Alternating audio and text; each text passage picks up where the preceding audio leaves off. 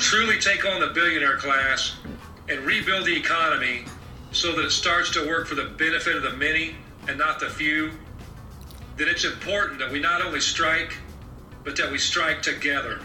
This is the Labor Radio Podcast Daily for Friday, November 10th. When you have density, this is what you get.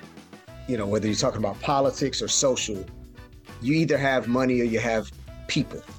Very, very rarely do you have a marriage of both money and people. What the UAW and organized labor represents is density, people.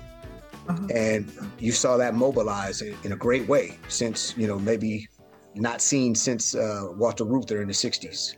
That's from the Heartland Labor Forum on the Labor Radio Podcast Network, laborradionetwork.org, or search for the Heartland Labor Forum wherever you listen to podcasts.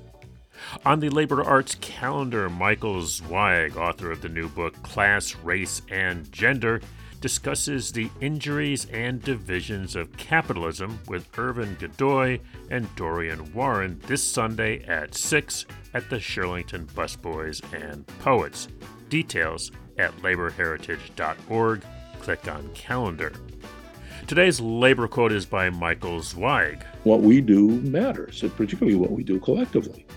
So if we talk about collectively, that comes back to class. And why is it important for people to act not as individuals, but to act as a collective body, a cooperative, powerful class?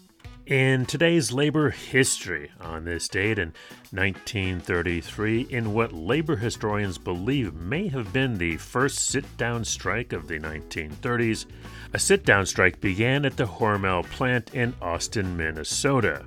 Workers held the plant for 3 days, demanding a wage increase. The governor mediated a settlement.